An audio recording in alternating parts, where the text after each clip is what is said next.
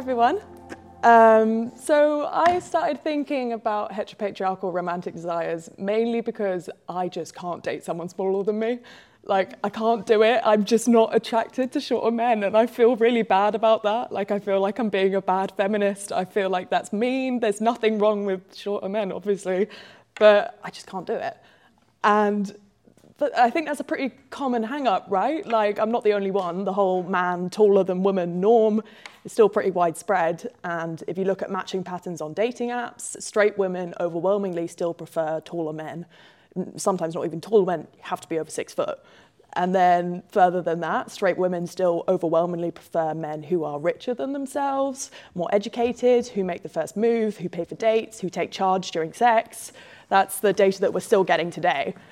And you might just say, okay, who cares if a lot of women are attracted to tall, smart, confident guys? He sounds like a catch, go for it. And that is what quite a bit of philosophy on romantic and sexual desires has concluded, that an attractive person is sometimes just attractive, and there's not really much morally worrying about that compared to other cases. But I kind of want to question that a bit and start thinking of these desires in terms of heteropatriarchy.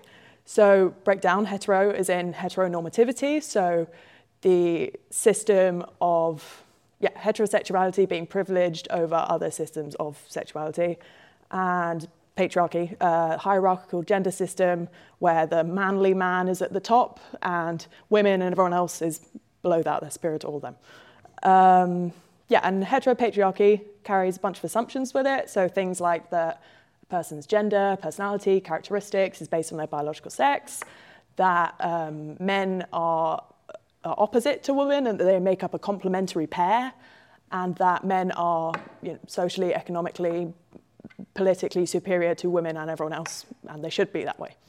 And these assumptions have built up this image of the real man, the manly man who's at the top of this heteropatriarchal pyramid. So the manly man is physically dominant over women, so he's taller, he's stronger, more aggressive than a shorter, slender woman. He's socially dominant over women, so he protects this weak and feeble woman.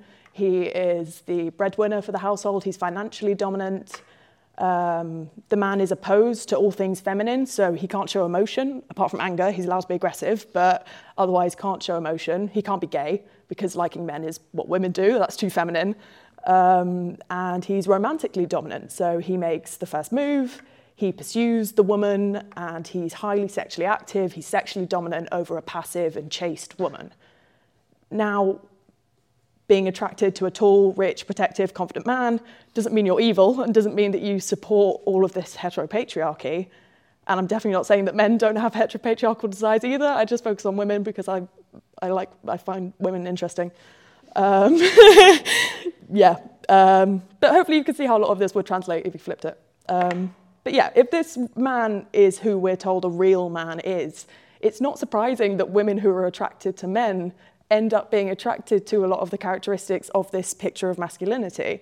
And so it's not surprising that this man is the man that is the most desired on the dating apps. I'd say that this state of affairs can be pretty harmful. So men who don't fit this picture of male desirability are less able to find romantic and sexual partners, and that can have a range of negative consequences on your mental and your physical health, on self-esteem, your sense of gender identity, even your financial situation, social standing, future prospects. And heteropatriarchal underdesire also interacts in significant ways with racist underdesire, ableist, transphobic underdesire, and these are all cases which philosophers do agree are morally problematic. So, for example, East Asian men are pretty often underdesired on account of their race, but they're also stereotyped as soft-spoken, passive, submissive, and so they're less perceived as being able to fit into this image of what a real man is. So, often underdesired on account of their race, but also on account of the way in which their race interacts with this ideal of masculinity and heteropatriarchal romantic desires. So, marginalized men will face the harms of obstruction from romantic and sexual relationships to a greater extent. And then men who do fit this picture of male desirability maybe could also be harmed to some extent through the pressures and negative mental health effects of feeling like you have to maintain this macho, emotionless image. And women themselves, so the desirers themselves, I think can also be harmed in similar ways. So under heteropatriarchy, where women are directly opposed to men, the image of the desirable man also entails an image of a desirable feminine partner.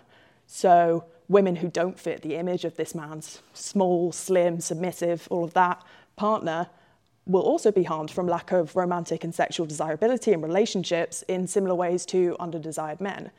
Again, disproportionately along racial lines and along lines of other aspects of identity.